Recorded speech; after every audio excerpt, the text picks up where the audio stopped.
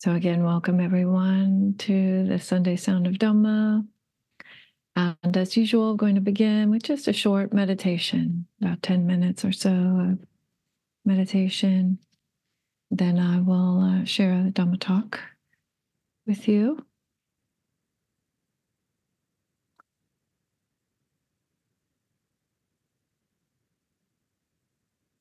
You can begin by settling into your meditation posture.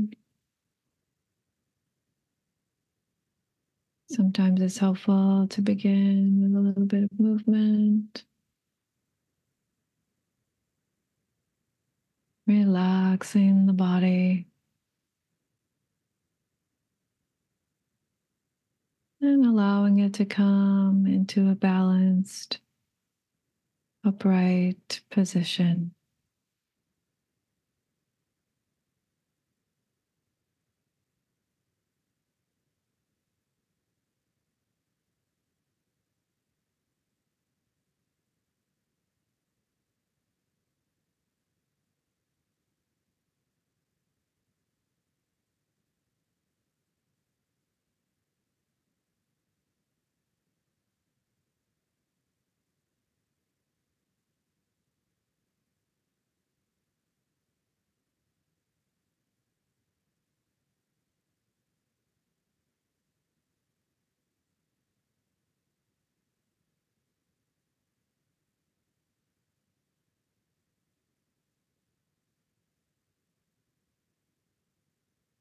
Releasing the belly and letting the body settle right here, right now.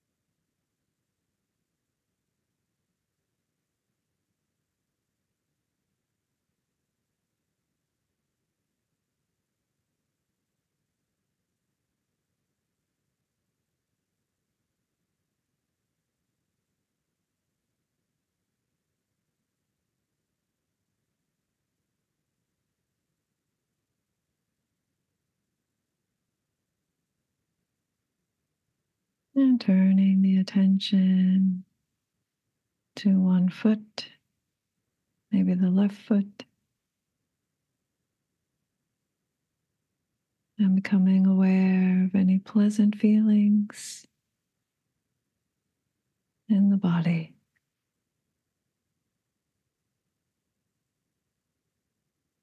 No need to make anything happen. Just beginning with the left foot and moving the attention upward and noticing any place where you feel pleasant feeling.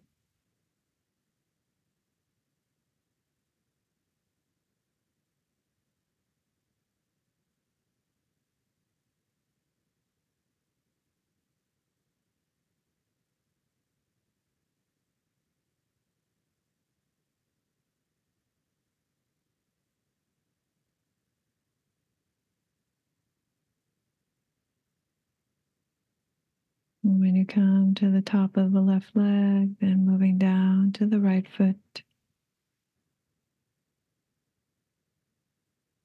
checking in for pleasant feelings, and moving the attention up the right leg.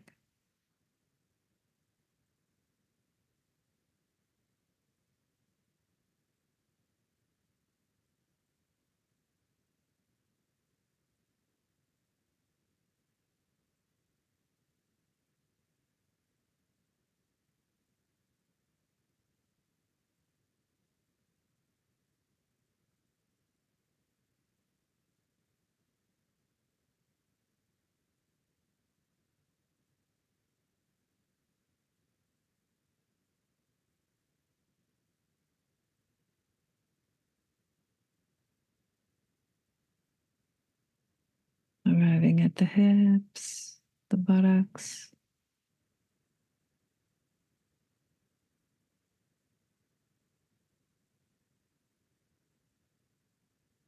Beginning to move the attention up through the torso. Just checking in for any pleasant feelings.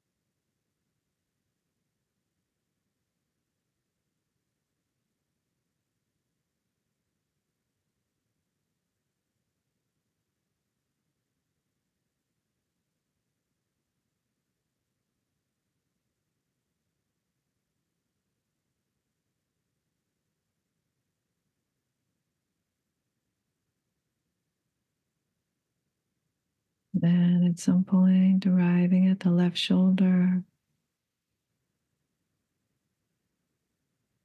checking in for pleasant feelings in the shoulder or down the left arm.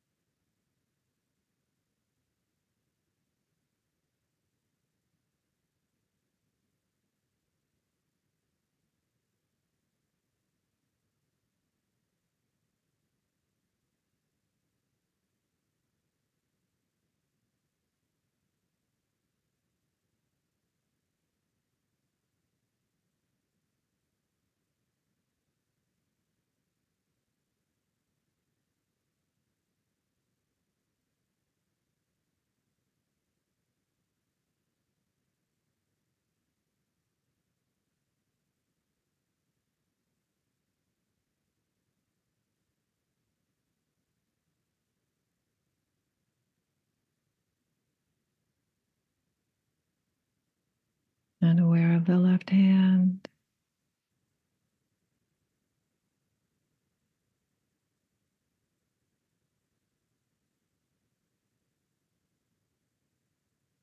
And the right hand. Just checking in for any pleasant feeling tones.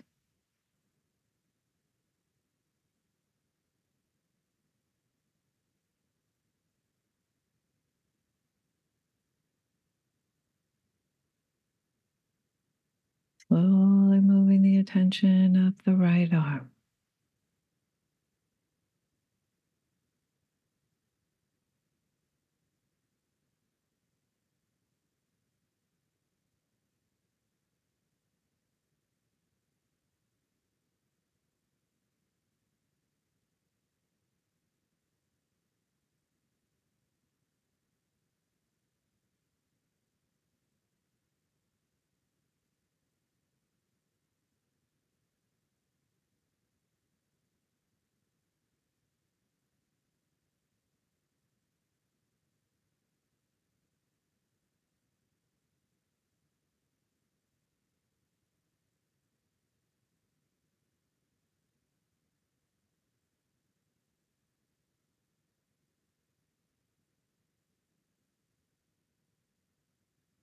Coming to the right shoulder.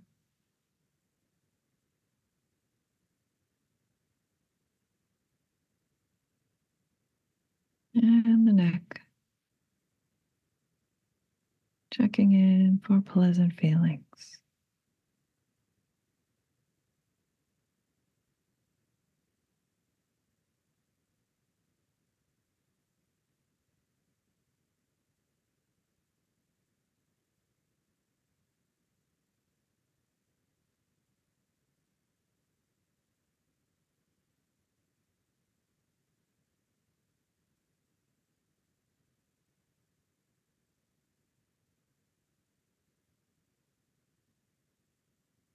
and up through the head and the face,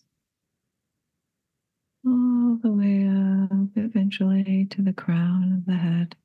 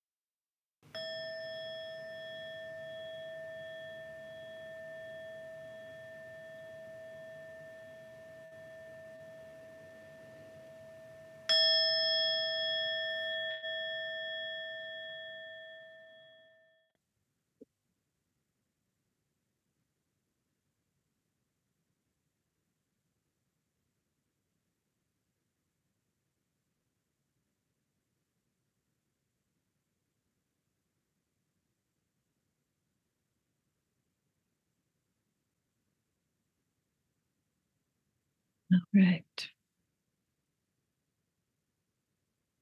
Namo tassa bhagavato arahato samma sambuddhassa. Namo tassa bhagavato arahato samma sambuddhassa. Namo tassa bhagavato arahato samma sambuddhassa. Buddhang dhammang sanghang namasami.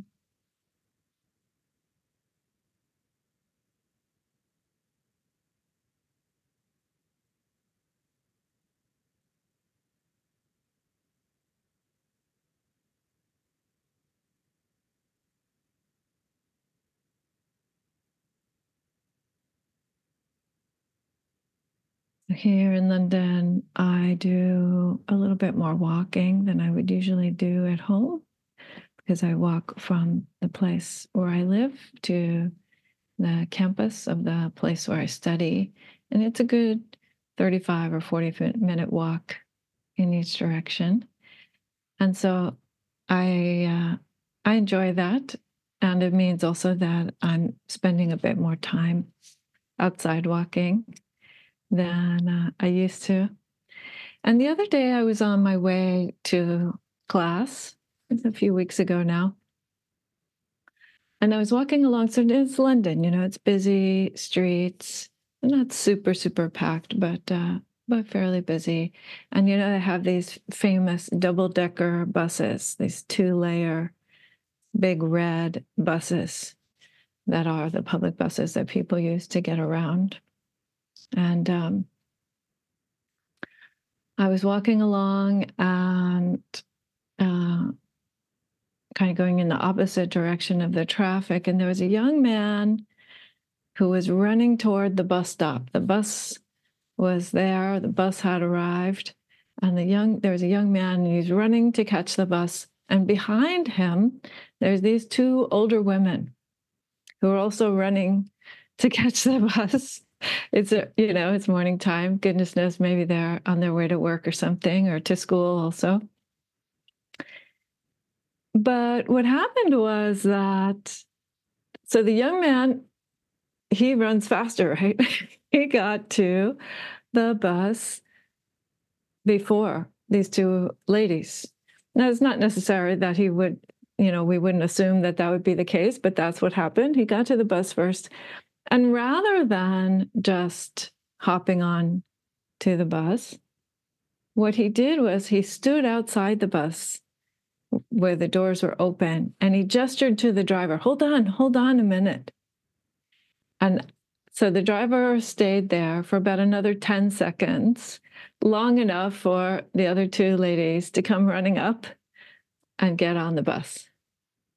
And I thought, oh, that's so kind of him, right? Because he could have just, run up to the bus and hopped on and gotten going. But instead of that, he chose to stop for just a few seconds, just long enough to help out these other two women.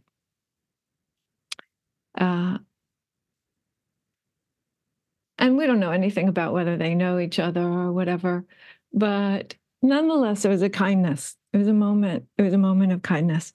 And I felt such mudita. I felt really good about it. The whole rest of the way to school, I was just like, oh, that's great. It's nice to see somebody do something nice for somebody else, kind of thing. And I imagine that,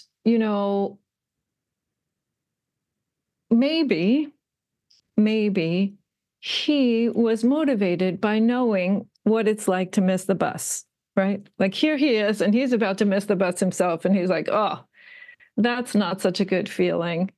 And if it's not a good feeling for me, there's not a good feeling for them either, right? So maybe there's a motivation of some compassion there. And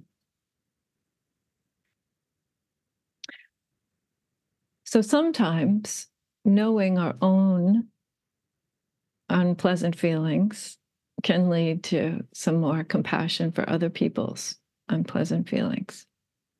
Or sometimes we have to see something happen to someone else. Or the potential for something bad to happen to someone else for that compassion to arise. So maybe that's what happened in this case for this young man, that he saw the potential for some unpleasant feeling to happen, and it caused him to have some compassion for these ladies. Or a very popular story at this time of year is the story of Ebenezer Scrooge in the Christmas Carol, right? And what is it that turns Scrooge around? So Scrooge has all of these terrifying experiences with the ghosts of the past and the ghosts of the present. But it's the ghosts of the future showing him that Tiny Tim will die if he doesn't get enough heat and enough food, that turns Scrooge around, that unlocks his compassion.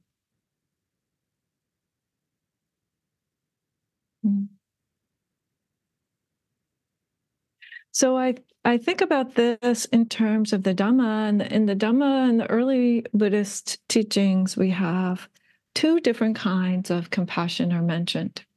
So there's karuna, and karuna is what we typically think of as the thought of compassion. It's the wish or the desire for other people to be free from some form of suffering. Yeah, it's that intention or that hope for the world. It's that aspiration, beautiful aspiration. So that's what the word karuna means.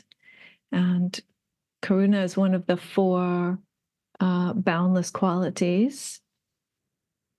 And I'll say more about boundless qualities in a moment, but I just want to mention that there's another word for compassion that we see, or that we typically translate into English as compassion, which is this word anukampa. Anukampa. And anukampa is the active side of compassion. So it said, for example, that the Buddha decided to get up from the seat of blissful awakening and teach. And that was his anukampa, that his active compassion led him to do something to help alleviate the suffering of other beings, even after his own suffering had been alleviated. So this young man stopping the bus, or pausing the bus for a few seconds.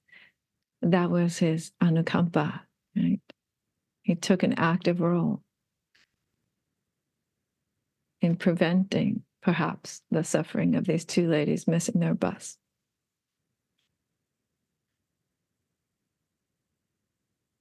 So that's one way that compassion, we can think about how compassion arises, right? Or that's a couple of ways, actually. There's the knowing our own inner suffering and wanting to find ways to alleviate that or prevent that. There's knowing the suffering of others and thinking about how to alleviate that or prevent that.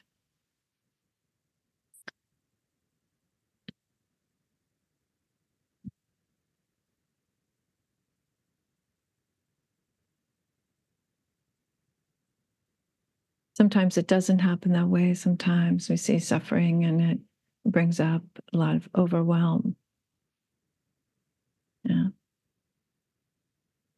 Especially if you spend a lot of time reading the news, you might end up overwhelmed. Or if you're in a caring profession where your job is to offer compassion, and sometimes that can lead to feeling overwhelmed by the amount of suffering that you're seeing or hearing. So the other side of, or you could say one of the other practices that the Buddha offered us in the early Buddhist teachings to ensure that we wouldn't be overwhelmed is mudita, one of the other Brahma Viharas, one of the other 4 boundless qualities. And it's this empathetic joy, right? It's joy that is sparked by the wholesome joy of others. So it's a reminder, actually, that if we get too hung up on one side or the other, that tends to be out of balance. Yeah, that our practice can bring us into better balance. And perhaps if we're not finding that's an indicator that we need to think about some other aspects that we're not giving enough attention to. So the practice of mudita is sometimes translated as sympathetic joy, but I like the idea of empathetic joy, particularly, again, if we contrast it with this empathy of compassion. The empathy with people's suffering is compassion. Empathy with people's joy is mudita.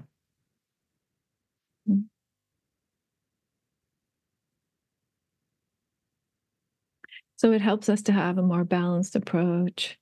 And it also helps us to find more opportunities for joy, right? So I often say that the math in terms of mudita is very good, right?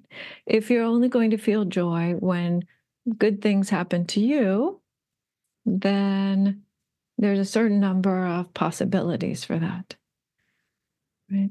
If you get the ice cream or the car or the job or the kiss hello or whatever it is that you're looking for, then you have a certain number of opportunities for that in your life.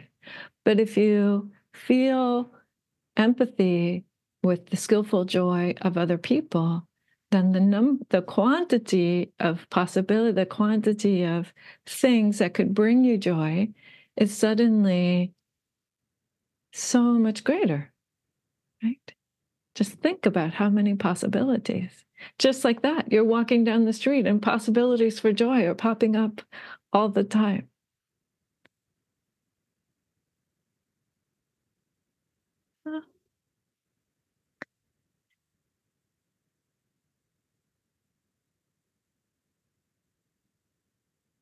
And this is, I think, very helpful, particularly when we are finding difficulty, or if we are in a time where we're not finding a lot of joy in our meditative practice.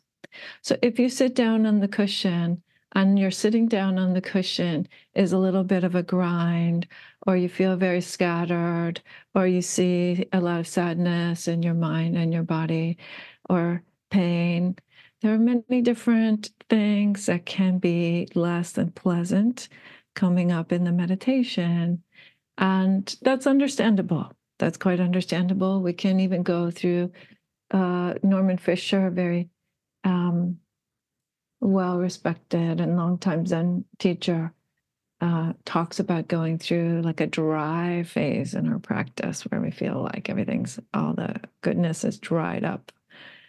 So we can even go through periods of this. But so it's good to have these other ways of finding some joy in your practice that isn't necessarily based on the meditation. Right? It's based on other people's skillful joy.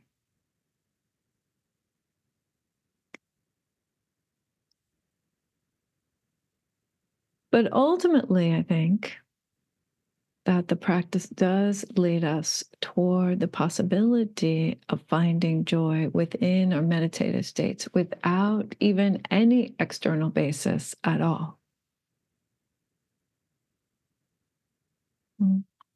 So this is where I'm going to talk a little bit about the Brahma Viharas. So that literally translates as the Brahma. Here we're talking about the Brahma realms.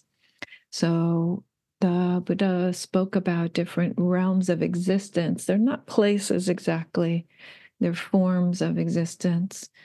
And the Brahma realms are very high, very long-lived, very, very pleasant, bright, light forms of existence. And there's a sutta, Majjhima Nikaya 99, the middle length discourse number 99, in which there is a person who approaches the Buddha asking about how to get to those realms of existence. There's a lot of desire for that. In the same vein, I think we hear these days about people talk about how to get to heaven. It's kind of like that. How to get to the Brahma realms.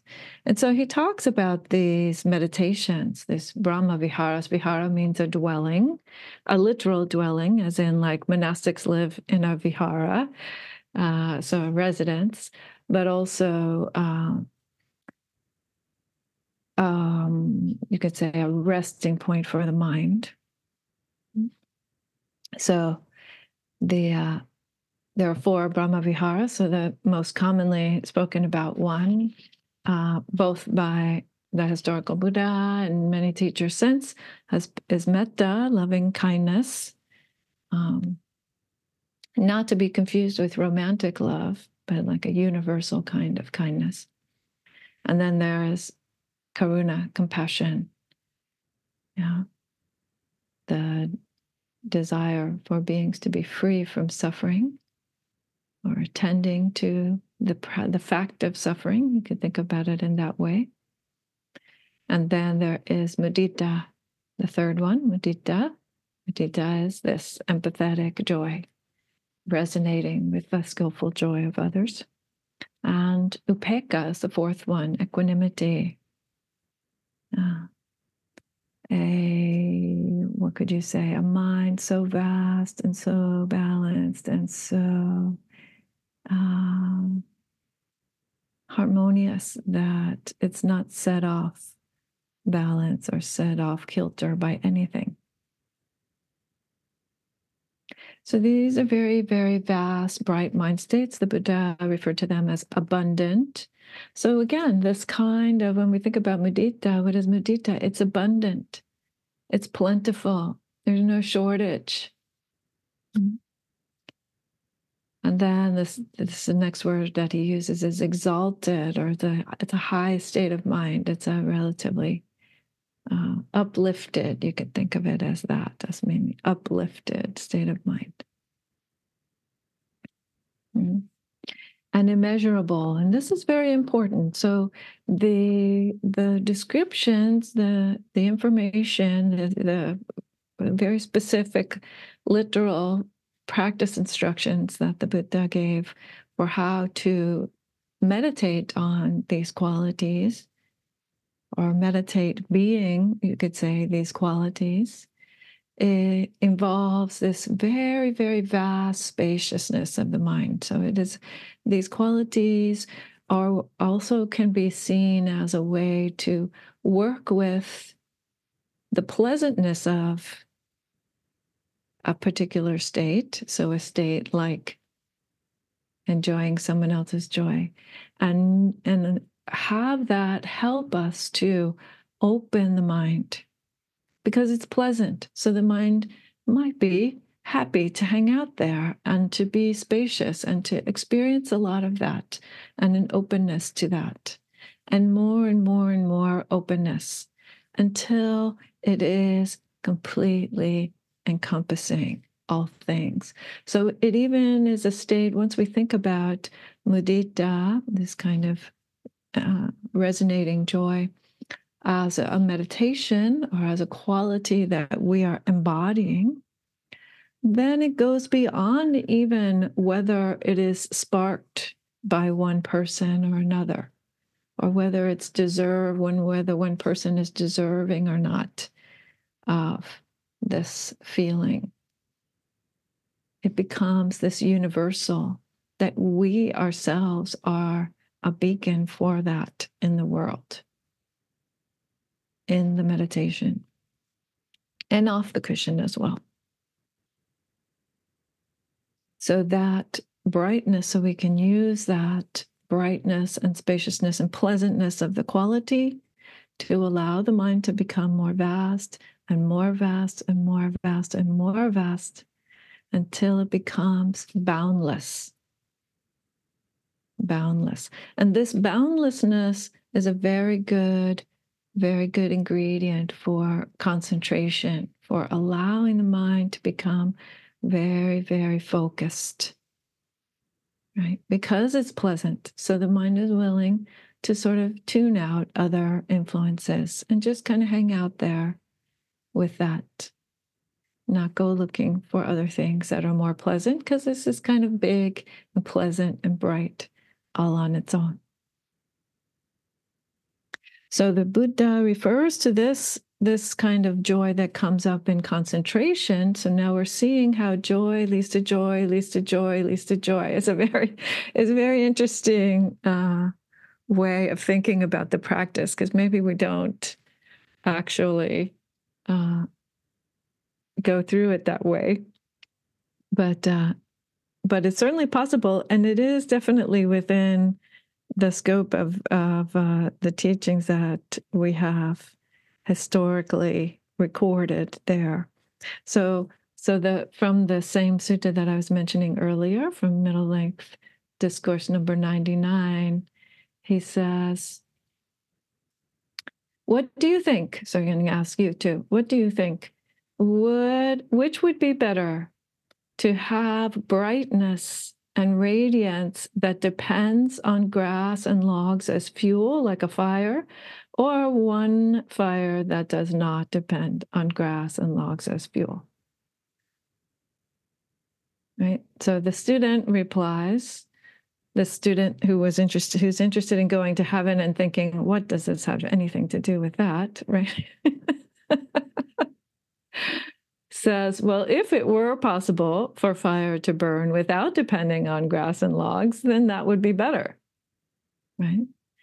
And the Buddha says, piti, this kind of meditative joy that comes from stilling and settling the mind and the body, right? Piti is like that. It is, let's see if I see exactly the phrasing that he uses here.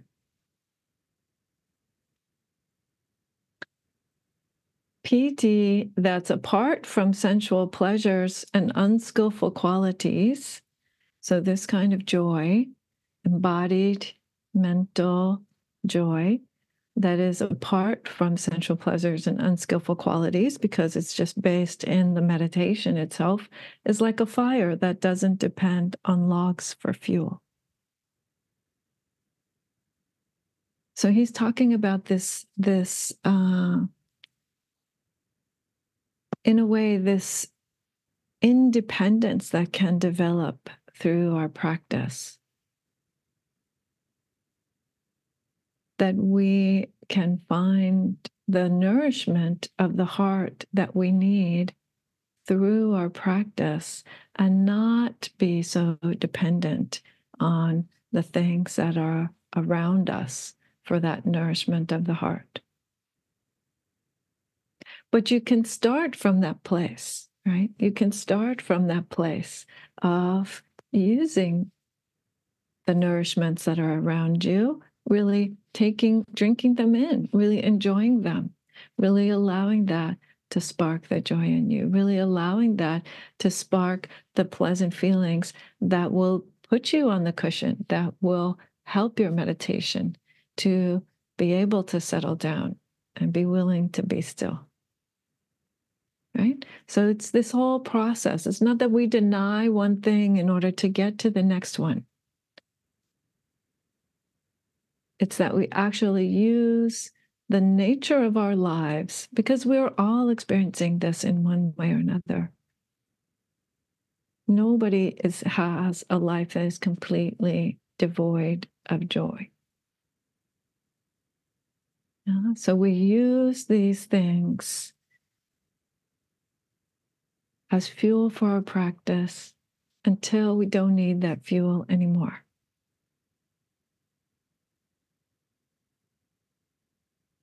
And it builds upon itself. And then we can come back again and refill and refill and refill.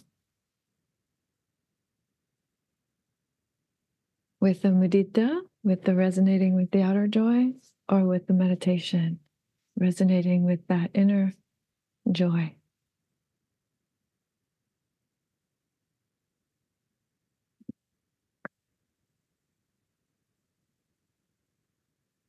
Mm.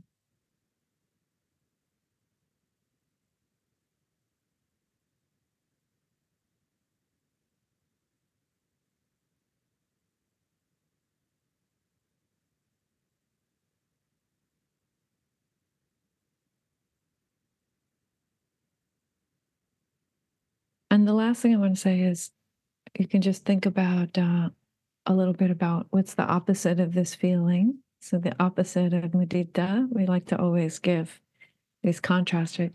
The opposite of mudita is envy, right? Something wonderful happens to somebody else, and for whatever reason, you can't find it in your heart to feel good about that for them, with them. Yeah. So, when that happens, then I think the key question is, what's the nourishment that you need in order to let go of that? Because envy is a painful state. Envy is only a state that is going to cause more suffering. But maybe there's some nourishment that you need, or some letting go that needs to happen, or some acknowledgement of some other pain or some other wanting that needs to happen for the envy to be relinquished and for you to be able to feel that joy, that empathy.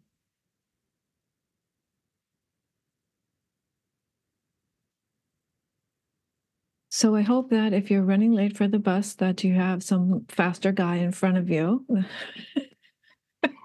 And if not, then that's okay too. Don't suffer too much if you're late for work or school.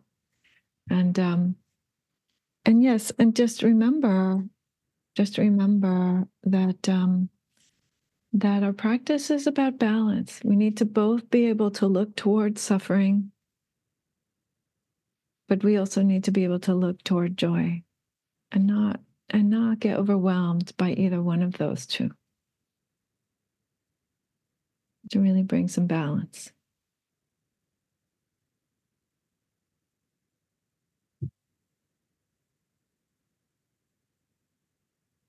Thank you for your kind attention today.